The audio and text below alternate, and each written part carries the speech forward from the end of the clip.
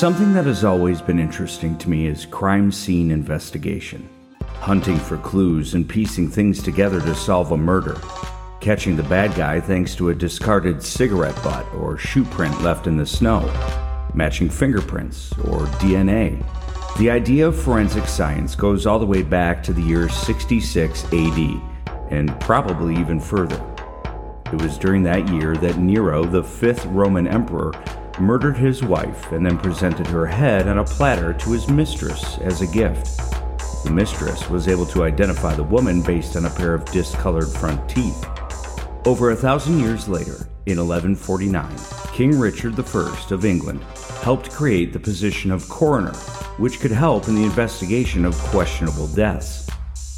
600 years after that, teeth came into play again when the body of General Joseph Warren, killed at the Battle of Bunker Hill in 1775, was pulled from a mass grave and identified by Paul Revere, who had made the general's false teeth. 1810 gave the world its first detective force, established in Paris, France. 2 decades later, Scotland Yard is the first to use bullet comparison to catch a murderer.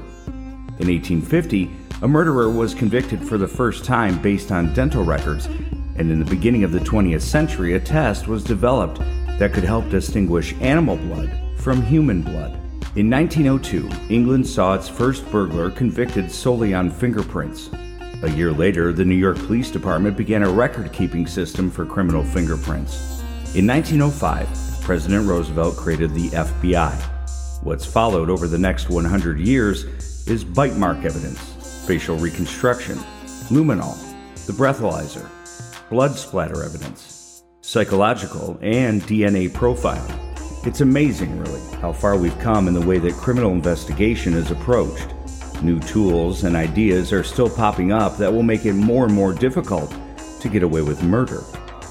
Not that you or I want to get away with murder, although I've watched enough Dateline that I think I'd have a decent chance. Just kidding. Or am I? Bah ha ha ha ha. There's one case in particular that, while well known across the pond, isn't discussed much here in the States. It happened over 90 years ago, and the investigation gave us some of the most innovative forensic techniques ever used at the time. Warning: this episode contains information that some may find disturbing. The idea is not to glorify a horrible event, but to discuss an interesting case from history that paved the way for tactics still used today. Episode 57, Dr. Ruxton and the Jigsaw Murders. Bakhtiar Champa Rustamji Ratanji Hakim was born in Bombay, British India on March 21st, 1899. His family were Parsi Indians, descendants of Parisians who migrated to India during the Arab conquest of the Persian Empire. His parents were respected members of the community, middle class and fairly wealthy. Bakhtiar was an intelligent boy, but sensitive and had few friends. By the time he turned 13, he decided that he wanted to work in the medical field as an adult. His parents financially supported his decision and enrolled him at the University of Bombay. By the time he turned 23, Bakhtiar earned a Bachelor of Medicine degree. The next year, he became a Bachelor of Surgery at the University of Bombay and secured a job at a nearby hospital where he specialized in midwifery and gynecology. In 1925, at the age of 26, he wed a Parsi woman by arranged marriage. The couple didn't last long, however. In the following year, with help from his family and the Bombay Medical Service, he left for Britain by himself and concealed the marriage entirely. Once in Britain, he changed his name to Gabriel Hakim and enrolled in medical courses at London's University College Hospital. Despite failing his entrance exam with the Fellowship of the Royal Colleges of Surgeons, he was still authorized to practice medicine in the United Kingdom. From there, he changed his name again, this time legally, to Buck Ruxton.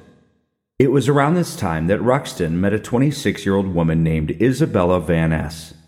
Like Ruxton, Isabella was also legally married to a man she'd wed in 1919.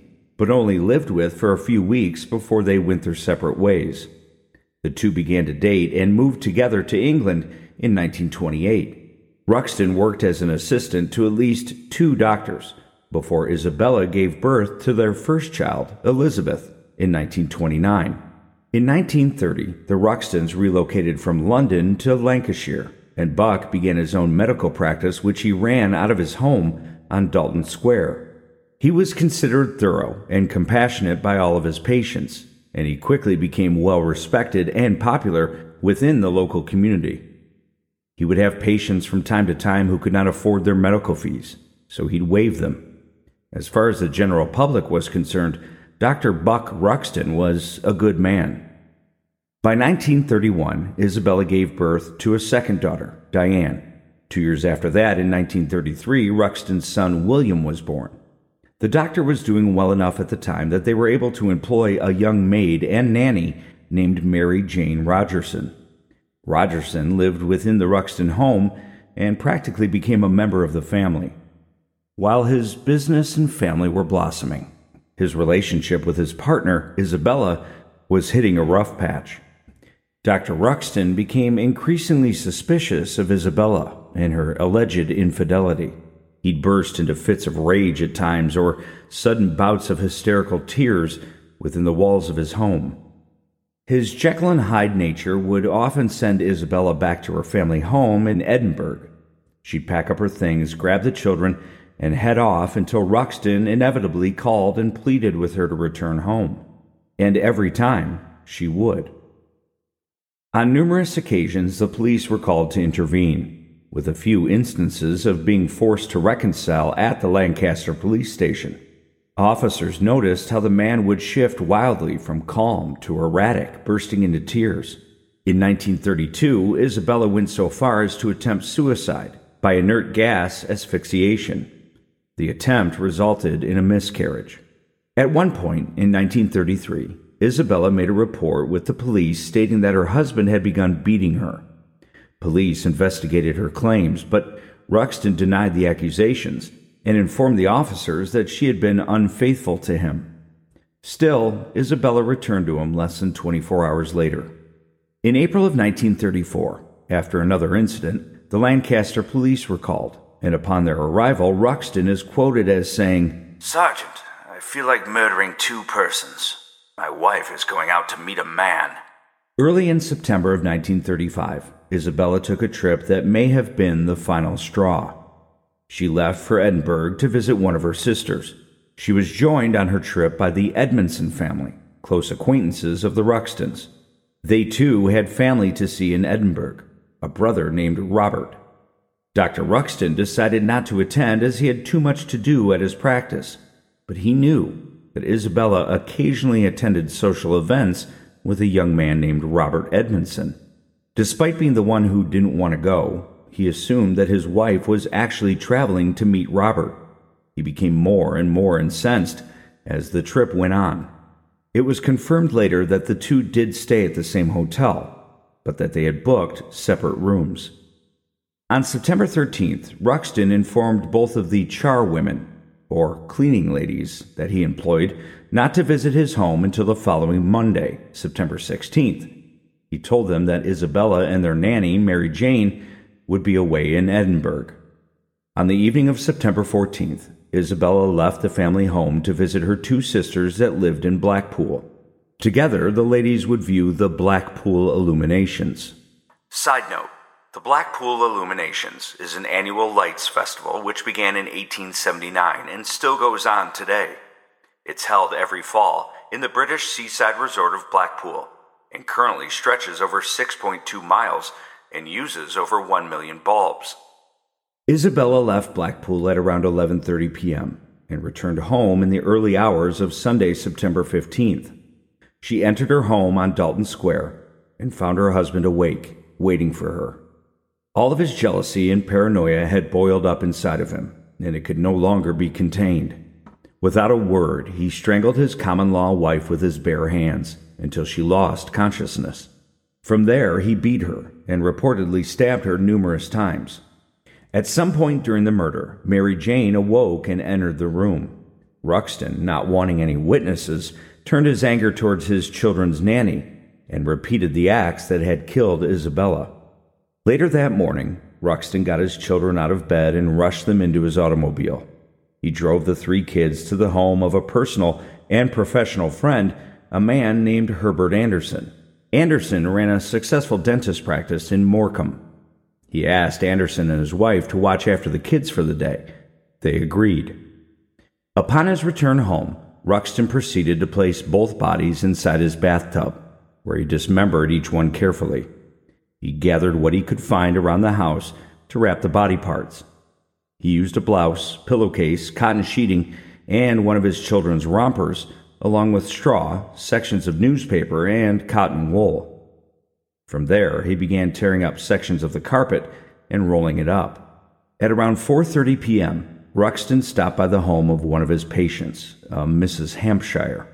He requested that she and her husband return to his home to help prepare the house for the decorators he had coming by. He told the husband and wife that the work had been commissioned several months prior. When Mr. and Mrs. Hampshire entered the Ruxton home, they were confused by what they saw. The carpeting on the stairs had been removed. Piles of straw were in various spots on the floor and coming out from underneath the bedroom door. In Ruxton's waiting room of his home office, Mrs. Hampshire found rolled up sections of carpeting, stair pads, and a stained suit. Behind the home in the garden, she found 2 more sections of carpeting, along with a pair of burned towels. They weren't sure what to make of it all. Before they left, Ruxton loaded up several of the carpet pieces along with the stained suit, a gift of sorts. They could keep them as long as they cleaned them.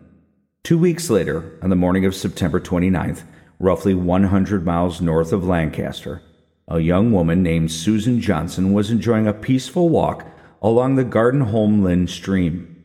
She stopped along an old stone bridge and looked down at the running water. There, near the base of the bridge, she noticed something wrapped, like a package, lodged against a large rock. Upon further inspection, Johnson noticed that whatever it was wrapped in fabric. Sticking out from the side of the bundle was a partially decomposed arm. Local police were quickly called to the scene. When they confirmed that the package contained human remains, they widened their search to surrounding ravines and a nearby river. It wasn't long before they discovered 2 human heads and 4 more similar packages. Each package contained human remains in an advanced state of decomposition. The perpetrator had used various household items to wrap the body parts. Included in that were several newspapers. The detectives made note of those. 2 editions of the Daily Herald, dated August 6th and 31st, a September 15th edition of the Sunday Graphic, and undated portions of the Sunday Chronicle.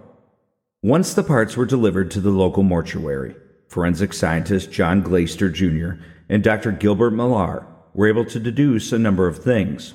What they had before them were the remains of 2 females, one younger and one older. Furthermore, whoever the culprit was had extensive knowledge of anatomy. The person responsible had seen to it that identifying the 2 individuals would be a difficult task. Eyes were missing, along with skin, lips, fingertips, and teeth. The murderer had also used a surgical knife for the entire ordeal. The bodies were taken from the local mortuary and sent to the anatomy department of the University of Edinburgh, where they were quickly treated to prevent further decomposition. 3 professors then began assembling the body parts like a puzzle. As they worked, another bundle was located and sent to the university. This bundle included hands that they were able to pull fingerprints from.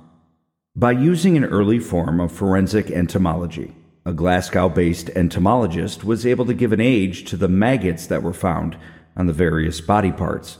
He was able to determine that the death had happened before September 17th. Despite the efforts of Ruxton, the investigation was making headway. Detectives learned that the numerous pages of the Sunday Graphic that were used to wrap remains came from a special edition of a newspaper that saw its circulation limited to the Lancaster area of England on September 15th. Scotland Yard officials were brought in to search the missing persons lists in that area. Before the body parts were found, Buck Ruxton had made a premeditated effort to keep the two women off of the missing persons list. He stopped by the Lancaster police station to report that his wife had deserted him. She wasn't missing, he informed them. She had run off with another man. From there, he stopped by the home of Mary Jane Rogerson's parents and fabricated a story about her needing an abortion, which was illegal at the time, and that his wife had snuck her away to have the procedure done. He suggested they not contact police to avoid getting her in trouble. On October 1st, Mary Jane's parents stopped by Ruxton's home to further inquire about their daughter. This time, he told the couple that Mary Jane was no doubt safe with his wife, as he had found that they broke into his safe and took 30 pounds. He assured them that once the money ran out, they'd likely return home. Ruxton's contrary stories concerned the Rogersons and caused them enough suspicion that they filed a missing persons report with the local police. 3 days later, on October 4th, Ruxton himself finally went to the police station to report the two as missing. With the missing reports now filed, Scotland Yard paid a visit to the Rogerson home. They showed them some of the clothing that was used to wrap the body parts. Mrs. Rogerson was immediately able to recognize a blouse featuring distinctive patchwork as one that belonged to her daughter. She was also able to point them in the direction of a family friend who may have purchased the children's romper for one of the Ruxton children. And she had. Scotland Yard spoke with detectives in Lancashire and learned of the informal report that Isabella had run off with another man. And jointly, the agencies were able to determine that the last time anyone saw Isabella Ruxton alive was the evening of the 14th at the Blackpool Illuminations. That same day, the Lancaster police station was visited by Buck Ruxton.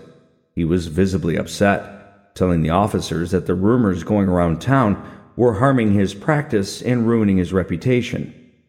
He asked that detectives be a little more discreet when asking around about his missing wife and maid. Little did he know that he was already the lead suspect in the investigation. They'd spoken to his charwomen, who both told the police of Ruxton's request to stay away from his home for a while. They'd also talked with neighbors, who informed them of the Hampshires being asked to clean carpets in a suit. On October 11th, police detectives from various cities converged on the Ruxton home. The search revealed numerous bloodstains on the stairs, railings, and remaining carpets. They noted how extensively the house had been cleaned and noticed that several walls around the staircase had been recently redecorated. The most gruesome findings were that of human tissue and fat, located in the section of drains leading away from the bathroom. The following evening, Dr. Buck Ruxton was arrested by Lancaster police and grilled inside the interrogation room throughout the evening. When asked of his whereabouts between the 14th and 29th of September, Ruxton revealed a document he penned entitled My Movements. He denied ever being to Scotland, despite the fact that he'd apparently hit a young man on his bicycle who then recorded his car's registration number. He continued his denial, but could feel the walls closing in on him. On October 13th, Ruxton was formally charged with the murder of Mary Jane Rogerson. Police had been able to pull the maid's fingerprints from numerous objects within the home and make a forensic match. After hearing the charges, Ruxton replied by saying, "Most emphatically not. Of course not. The farthest thing from my mind. What motive? And why? What are you talking about?" While remanded in jail, Ruxton was next charged with the murder of his wife. Investigators had used the technique of forensic anthropology to identify her body. They were able to x-ray the human skull and superimpose the image onto a photograph of Isabella Ruxton. A professor working on the case had also been able to create exact replicas of the feet found in the stream. Using a gelatin-glycerin mix, the feet fit perfectly into shoes that the two women had worn in life. After pleading not guilty, Ruxton's 11-day trial began on March 2nd, 1936. His defense team claimed that the bodies had been misidentified and that Isabella and Mary Jane were alive and well somewhere. Their other claim was that the blood spots found in the Ruxton home could be blamed on the years of medical work that he had done inside that home. The prosecution called a number of expert witnesses, while the defense only brought one person to the stand, Buck Ruxton. His performance was highly suspect, and he spent a majority of it breaking into tears and loud sobs. In the end, the judge's instructions to the jury took longer than the actual jury deliberation. After an hour, they returned with the verdict, guilty. Ruxton filed an appeal, which was denied on April 27, 1936. On the evening of May 11th, Ruxton penned a letter to his defense team, thanking them for taking his case, and stating, "I know that in a few hours I shall be going to meet my Maker, but I say to you, sir, I am entirely innocent of this crime." Over 10,000 signatures have been collected in and around Lancaster, with residents urging clemency for Ruxton. Despite this, he was hanged at HM Prison, Manchester, on the morning of May 12, 1936. The man that oversaw his execution was Albert Pierrepoint. Pierrepoint was an English hangman who went on to execute between 435 and 600 people in his 25-year career. The following day, a Sunday newspaper published a brief handwritten confession written by Ruxton. His instructions to the newspaper were that the letter should only be opened if he was indeed executed. If he was acquitted, he wanted the letter returned, unopened. The letter read, "I killed Mrs. Ruxton in a fit of temper because I thought she had been with a man. I was mad at the time. Mary Jane Rogerson was present at the time. I had to kill her." In the end, the case became sort of the birthplace for forensics as we know it now. Some tactics were used that had never been thought of before, and proved to be too much for the defense team to overcome. Unfortunately, the police were never able to find all of Mary Jane Rogerson's body parts. What they did find was buried in a churchyard in the village of Overton. Some other things of note are the area where the body parts were found is still referred to as Ruxton's Dump today. Ruxton's home sat abandoned until the 1980s, when it was renovated and turned into offices. The bathtub that Ruxton used for the crimes was later used as a horse trough by the Mounted Police Division at Lancashire County Police Headquarters. It's currently on display at the Lancashire Police Museum at Lancaster Castle. I'll have some photos up on Curator135.com. Little to nothing is known about the three Ruxton children. It's believed that Elizabeth, Diane, and William Ruxton were raised in an orphanage. Thank you to all the patrons who are supporting this show on Patreon. I couldn't do this without you guys. Thank you to Dave, David, Jim, Marie, Laura, Vicky, and Chris for being a part of the team. If you'd like to become a patron of this podcast, please visit patreon.com/curator135. There are 3 tiers of support, or you can name your own donation.